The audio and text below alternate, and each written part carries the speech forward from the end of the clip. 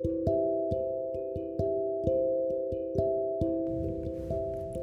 2020 is about to get over, and it's time for everyone to think about New Year resolutions.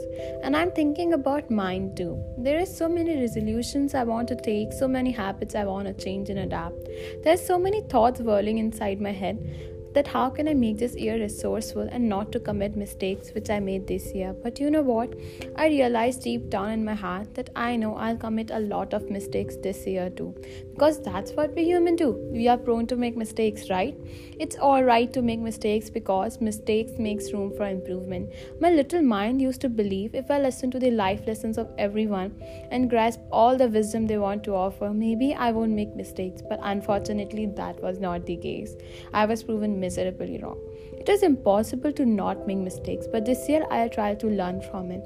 I'm so scared to enter in 2021, but I'm trying to be calm and patient because that's what I want to do whole year. Have patience and think in my head that it will all work out someday and I'm supposed to be where I am.